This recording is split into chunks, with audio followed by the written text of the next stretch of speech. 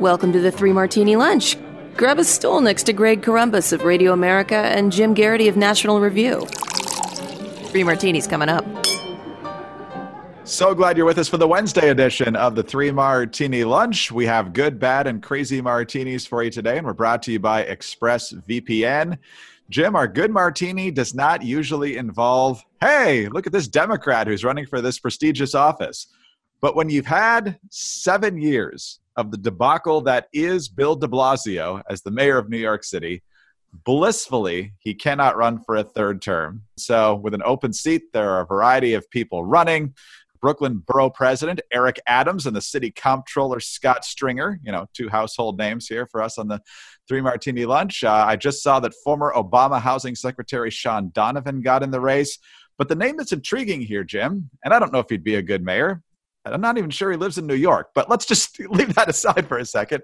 Andrew Yang is seriously looking at this. This is a guy who ran for president, hung around much longer than most people expected, but Andrew Yang is calling elected officials, according to Politico, to gauge support for a possible bid to become New York City's next mayor. He championed a plan to provide all Americans, of course, with that $1,000 monthly stipend, the universal basic income. We don't really like that too much, but he's doing pretty well in hypothetical polls, and we know how much we love polls right now. But 20% of respondents in a crowded field said that Yang would be their top pick if it were held today, while 14% listed Adams and 11% named Stringer. Congressman Max Rose, who just got beat, he used to represent Staten Island, likes to cuss a lot on Twitter.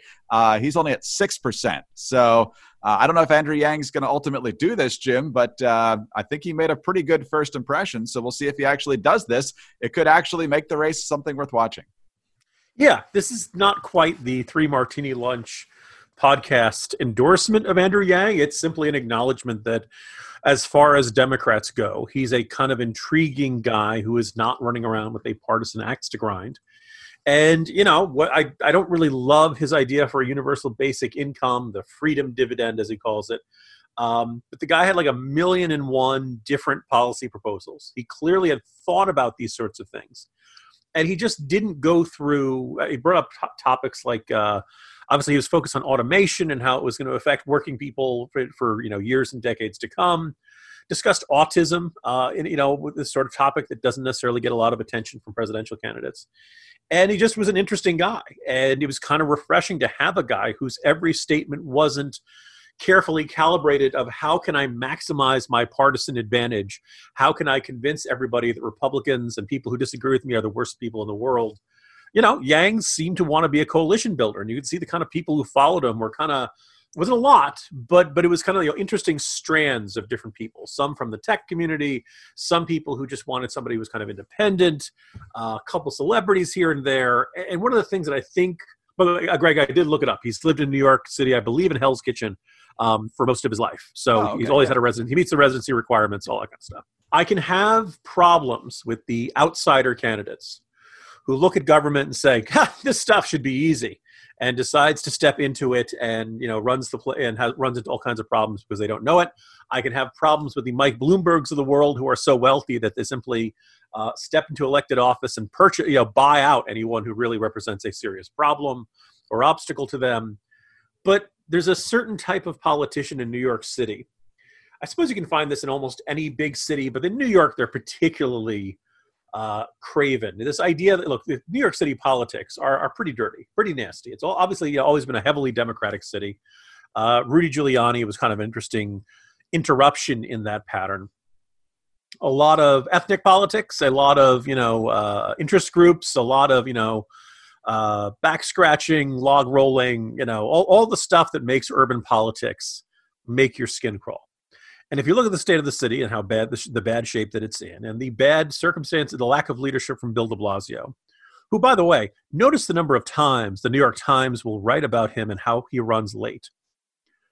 And there's a subtext there that de Blasio and the times he's gone to the gym and the number, that there's a certain character to de Blasio, that he doesn't actually like the job of being mayor. He kind of finds it a pain in the neck. He finds dealing with people kind of a pain in the neck. His own staff can't stand him, including his former health commissioner, who was no prize herself when you go back and look at what she was saying at the early days of the pandemic. But de Blasio is exactly the wrong kind of personality and the wrong leader at a time like this. And you look at, where did Bill de Blasio come from? Well, he was on the New York City Council from 2002 to 2009.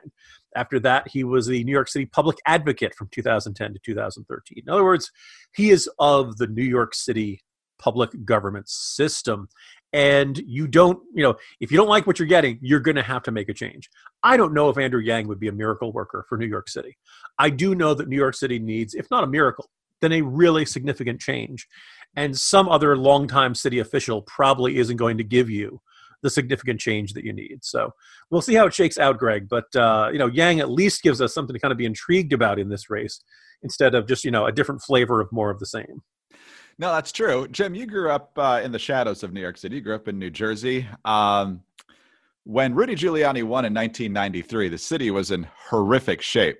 So he defeated David Dinkins, and Dinkins died recently. I find it interesting that all the headlines were about how he was the first black mayor, not about how he was a total train wreck and led the nation in murders per year. So that was fascinating to watch. But as you think about what New York was like in 1993 and compare it to where it stands now, my instinct is that it was still slightly worse then, but what's your read? It's an interesting question because you're probably correct. And it may be that my perception of it is affected by age and time. I grew up in a small town that was probably about 30 miles from New York City. My dad worked in the city. He'd take the train in every day.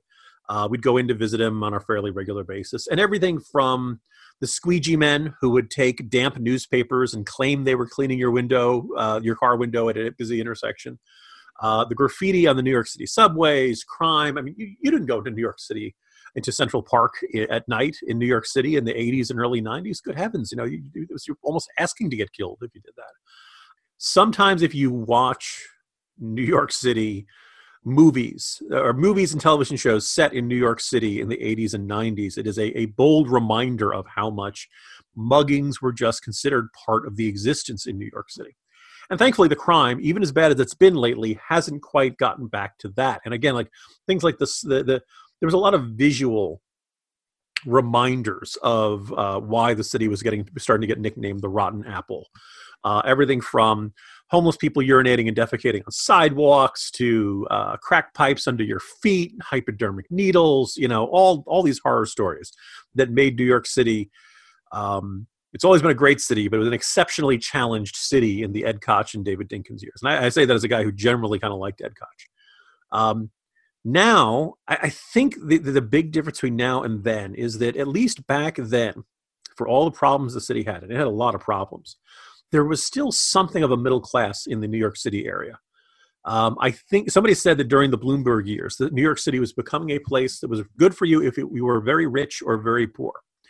But the middle class, which had always had a tough time living in the city, moved beyond the outer boroughs and had basically gone into the outer suburbs or left the New York City area entirely.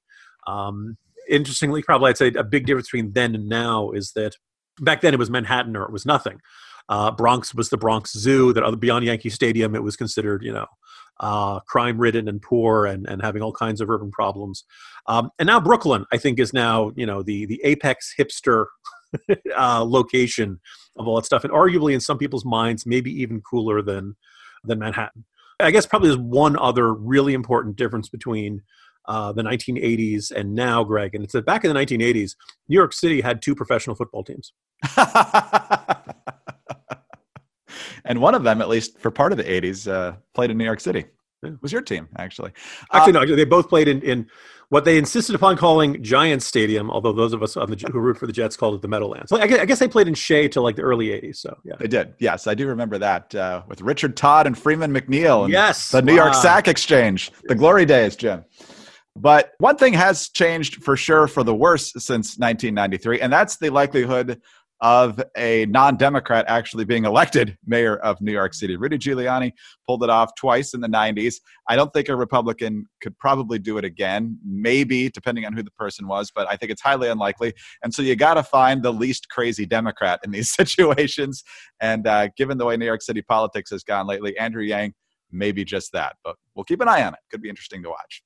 All right. Another thing to keep an eye on is how much big tech knows about you based on your online activity. Does it make sense that the same company that controls half of online retail also just eavesdrops on your private conversations, or that one company controls 90% of internet searches, runs your email, and gets to track everything you do on your smartphone? Well, it's time to fight back, and you can do that with ExpressVPN. Think about how much of your life is on the internet. Sadly, every site you visit, every video you watch, every message you send gets tracked and data mined. They are watching you, just like Sting from the Police. But when you run ExpressVPN on your device, the software hides your IP address, something big tech can use to personally identify you. So ExpressVPN makes your activity harder to trace and to sell to advertisers. ExpressVPN also encrypts 100% of your internet data to keep you safe from hackers and eavesdroppers on your network. And ExpressVPN does all of this without slowing your connection. That's why it's rated the #1 VPN service by CNET and Wired. What I like most about ExpressVPN is how easy it is to use. You just download the app on your phone or computer, tap one button, and you are protected. You know, as you were reading that up top, Jim, I had the exact same idea of the Police singing this. Every site you click. That song comes on a lot on one of the DC 80 stations. That's a really creepy song. It's excellent music, but it's a really, really creepy Stalker song. anthem. Yeah, but that's kind of what big tech does to you. So stop handing over your personal data to the big tech monopoly that mines your activity and sells your information. Protect yourself with the VPN you can trust to keep you safe online. Visit expressvpn.com/martini. That's EXPRESS. VPN.com/martini to get 3 extra months free. We can get you 3 extra months free with that URL. ExpressVPN.com/martini right now to learn more. All right, Jim, so we're intrigued by Andrew Yang running potentially for the mayor of New York City. Somebody else is running for office again, and let's just say we're less excited about that because we've dealt with this before. Terry McAuliffe, big friend of the Clintons, former chairman of the DNC, failed gubernatorial candidate in Virginia in 2009. Unfortunately, a successful gubernatorial candidate in Virginia in 2013. Term limited in Virginia. You can only serve 1 term consecutively. So now, of course, we've got the illustrious Governor Blackface, Ralph Northam. He can't run again. Virginia governor's races are in the years after presidential elections, so we're just less than a year away from Election Day in Virginia. Terry McAuliffe is running for governor again, and he is going to be up against a pretty crowded Democratic field. There are 2 African-American women, CNN reporting, Delegate Jennifer Carroll Foy and State Senator Jennifer McClellan, as well as Lieutenant Governor Justin Fairfax, also a black man. He's also the one who's been accused by 2 different women, both of them Democrats, I believe, of sexual assault. The Attorney General, who also admitted to blackface, Mark Herring, has decided not to be in this race. Jim, this is a depressing enough field in and of itself in a state that's trending bluer and bluer. On the Republican side, up until a couple of weeks ago, there was exactly 1 Republican willing to run. That's State Senator Amanda Chase. Then former Republican House Speaker Kirk Cox decided to throw his hat into the ring. So Chase is now going to run as an independent, which will split the non-Democratic vote. So we got so much to look forward to with optimism in Virginia in the coming year. I was going to say, Greg, it's December 9th, 2020, and we're already looking with dread upon the gubernatorial election of 2021 for hopes of a conservative Republican or even just a sane Republican. Obviously, we'll see how things shake out with Chase, but splitting the right of center vote very rarely works out well for the Republican candidate or any other right of center candidate. By the way, I understand Republicans are going to hold their nominees by a convention again. We're not going to have a primary because we just don't want lots of people to vote in this. Selecting nominees through a convention has never backfired on us before. Thank goodness. It's always great when you get a whole bunch of activists in one room. And you're the one, that's how they decide the nominee. Regarding McAuliffe, I think I greet his candidacy with dread, Greg, and I greet it with even greater disbelief that arguably he is the least embarrassing governor that Virginia has had out of the last three. Bob McDonnell, who I voted for and enthusiastically supported and thought was a terrific governor, had a really embarrassing scandal of accepting gifts that he should not have and not disclosing them. Very large amounts and all kinds of other unsavory rumors and all of that. And of course, we have Governor Blackface, who is our current governor and who is thankfully not permitted. Who, a whole bunch of Democrats called on Governor Ralph Northam to resign, and then Ralph Northam kind of overcame them with this just unstoppable counter argument that he didn't want to.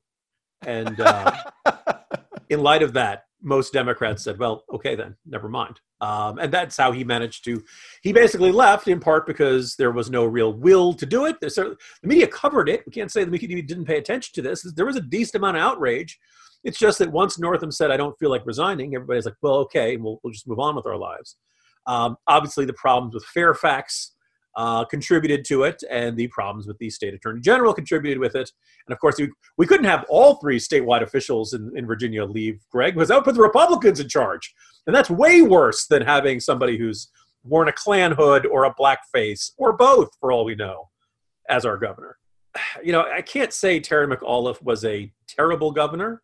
I don't think he was a particularly great governor. I think one of the things I guess I worry about, Greg, is the idea that, as far as I can tell, this is the first time anyone has ever been governor of Virginia, been term limited out, and said, boy, that was fun. I want to do that again. Most of the time, Mark Warner went on to run for Senate.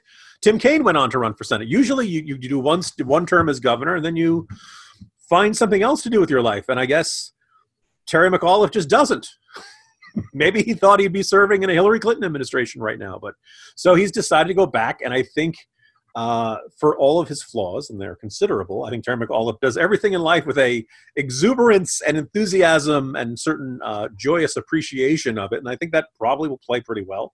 I wouldn't be surprised if he ended up getting the nomination again. And, considering the way the rate that the state is turning, you'd say the Democrats are the odds-on favorites to keep the governor's mansion. Now, 8 years ago, 12 years ago now, Bob McDonnell had that landslide win. There was a significant backlash to a Democrat in the White House, kind of the beginnings of the Tea Party movement, and maybe we'll see something like that this year. But it's obviously you can't count on that. And I just, there are some losses you hate. There are some losses that make you. I think I just find the idea of 4 more years of Terry McAuliffe being the governor of Virginia, Greg, I think I just find it dispiriting. Let's go on to our crazy one, Greg. I can't think about this any longer. Hi, I'm Sarah Carter, host of the Sarah Carter Podcast. Everywhere you look these days, we're seeing an aggressive effort to destroy what made America great, tearing down our history, attacking our freedoms, and canceling any person who dares to cross the progressive speech police. We cannot stand by and let this happen. It's time for the silent majority to become the unsilent majority. Join me on the Sarah Carter Podcast. Subscribe at Apple, Spotify, or wherever you get your podcasts. All right, Crazy Martini time. It is. Joe Biden is putting together his cabinet. Yesterday, he officially announced Javier Becerra, which he called, Javier Baccaria for the Department of Health and Education or something like that. But he's also got people in mind for other positions. One of them is General Lloyd Austin to be the next Secretary of Defense. But Lloyd Austin retired from the Army relatively recently. And so that would require, if he were to be confirmed, a waiver approved by both chambers of Congress to waive the 7 years that need to take place between a person's retirement from the military and taking on a job as a civilian leader of the Pentagon. It's only happened twice in history. General Marshall in 1950, and of course, General Mattis as the first Trump defense secretary in 2017. And so, Jim, there are reasons to like or not like Austin based on his military performance. What I found curious was how, I don't know if it was in Biden's statement or somebody else saying, well, this guy's the guy that led the drawdown of U.S. troops in Iraq, and it was the original leader in the fight against ISIS. And I'm thinking, yeah, that's not convincing, really. The early stages of that did not go well at all. But the issue that has a lot of Democrats in the Senate riled, surprisingly, and a lot of people saying, I am not going to go in this direction. They don't want to support the waiver that would make General Austin eligible to be the next Secretary of Defense. And so right now it's looking like if it's going to happen, he's going to need a lot of Republican support, which is kind of curious here. So what do you make of the controversy and the possible selection of Austin here? Sure. Greg, one thing to start is yesterday, my very distinguished colleague, Kevin Williamson, wrote an editorial entitled No to General Austin, which he basically makes the argument. And it feels like Kevin and I disagree like once a leap year, and it's a leap year. So this is our one case. And it's not even that I love Lloyd Austin, or I think he's a terrific choice, and he may well be the wrong choice, but I find the criteria odd, and kind of to walk people through it. 1947, the National Security Act kind of reorganized the entire structure of the Department of Defense and who answers to what after World War II. And they had in there, it says, a person who may not be appointed as Secretary of Defense within 7 years after relief from active duty as a commissioned officer of a regular component of an armed force. And actually, the original version was 10 years. 2008, Congress changed it to 7 years. Okay. If you want to put somebody there who's been in active duty and wearing the uniform within 7 years, you need a waiver from Congress. Congress has granted 2 waivers, one for George Marshall in 1950 and another for James Mattis in 2017. This deadline strikes me as sort of, it's there. I don't, argue that there's a legal or constitutional reason it should not, that it violates the Constitution or anything. If Biden wants to nominate Austin, and it looks like he is, and he wrote an op-ed explaining why he did, he's going to have to get a waiver. I think, though, that the people who are saying, well, I think Austin is a terrific choice, but he's not within this 7-year window, therefore I cannot support him. I don't quite get the logic of that, because I guess the idea is that this 7-year period is what is needed to make you a civilian. Except the thing is, he left, Austin has been a civilian, has been outside the military for 4 years, 8 months, and 4 days. I looked it up specifically. So the argument of a whole bunch of folks is that Austin is not acceptable because at this time, but within that 7 years, on April 5th, 2023, Austin is outside of this 7-year window and he'd be fine for the job. Now let's face it, he's the same guy, right? He is the same character, same experience, same connections with people in the military. I just don't quite understand why this 7-year threshold makes him unacceptable in one period and acceptable in the next. If he's the right guy for the job, confirm him. If you don't think he's the right guy for the job, don't confirm him. But what the National Security Act of 1947 says strikes me as a pretty arbitrary one. I think a lot of people, what's driving this is up until Mattis, we hadn't done it since 1950. Okay, these exceptions are pretty rare. If you grant the exception for Austin now, well, then you got 2 exceptions in about a 4-year window, and people be like, whoa, okay, now it feels like it's happening all the time. But here's the thing. If you don't pick somebody with relatively recent military experience to be Secretary of Defense, that leaves you a lot of, members of Congress, senators, figures, people who have been in previous administrations. I don't know if one set of experience is necessarily head and shoulders better than the other. I actually thought Mattis was pretty good considering the circumstances. I don't think, that whoever was the most recent chair of the Armed Services Committee in the Senate of the president's party is automatically going to be a better option. Now, there are reasons to object to Austin. I think a lot of folks are going to look at the fact that he's been on the board of directors for Raytheon Technologies, big defense contractor, Tenet Healthcare Corporation, steel manufacturer Nucor. And oh, by the way, Greg, he's partner at Pine Island Capital Partners. You familiar with that institution? No. It is an experienced investment team with a group of deeply connected and accomplished former senior government and military officials. Each of our DC partners teams with investment professionals to actively participate in sourcing deals, conducted analyses, winning bids, closing transactions, and directly advising the companies in which Pine Island invests. Greg, what do you hear there? I hear a lot of deep staters in there. I was going to say Pine. You know where you find Pine Islands? In the swamp.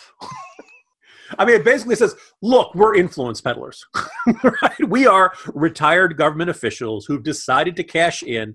And if your corporation needs to work with the government, we have a lot of distinguished people with a lot of, what's they call it, scrambled egg on their chests, right? A lot of medals, a lot of very distinguished folks. And we can talk to Congress to make sure the contract goes the way you want. And if that bothers you, and if that kind of experience for Austin strikes you as something you don't think should be in the Pentagon, then fine. That strikes me as a legitimate reason to vote against him. If you don't like his record in Iraq or another area, fine, that's fine. And so apparently Jake Tapper had said that Joe Biden's late son, Beau Biden, had served on the staff of Austin when he was in Iraq.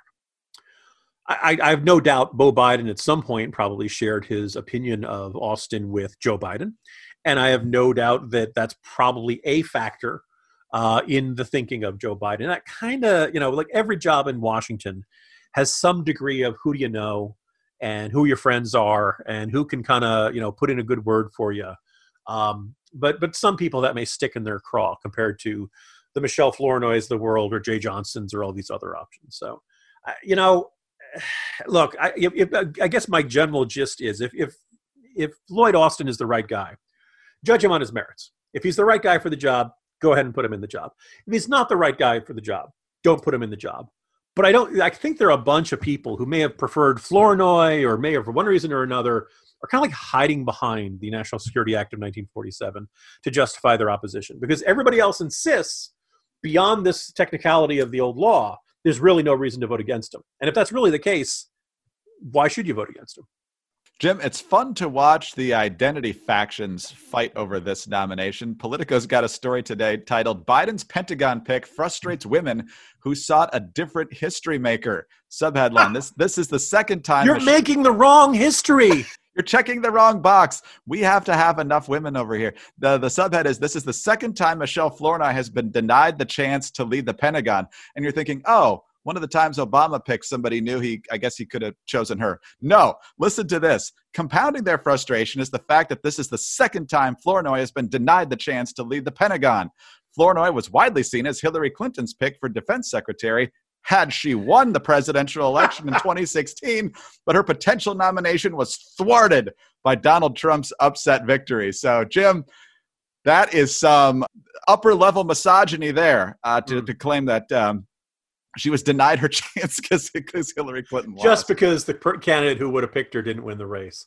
I tell you, Greg, if the game hadn't been rained out, I would have hit 4 home runs. Amazing. Oh, the fighting over stupid things. Jim, see you tomorrow. See you tomorrow, Greg.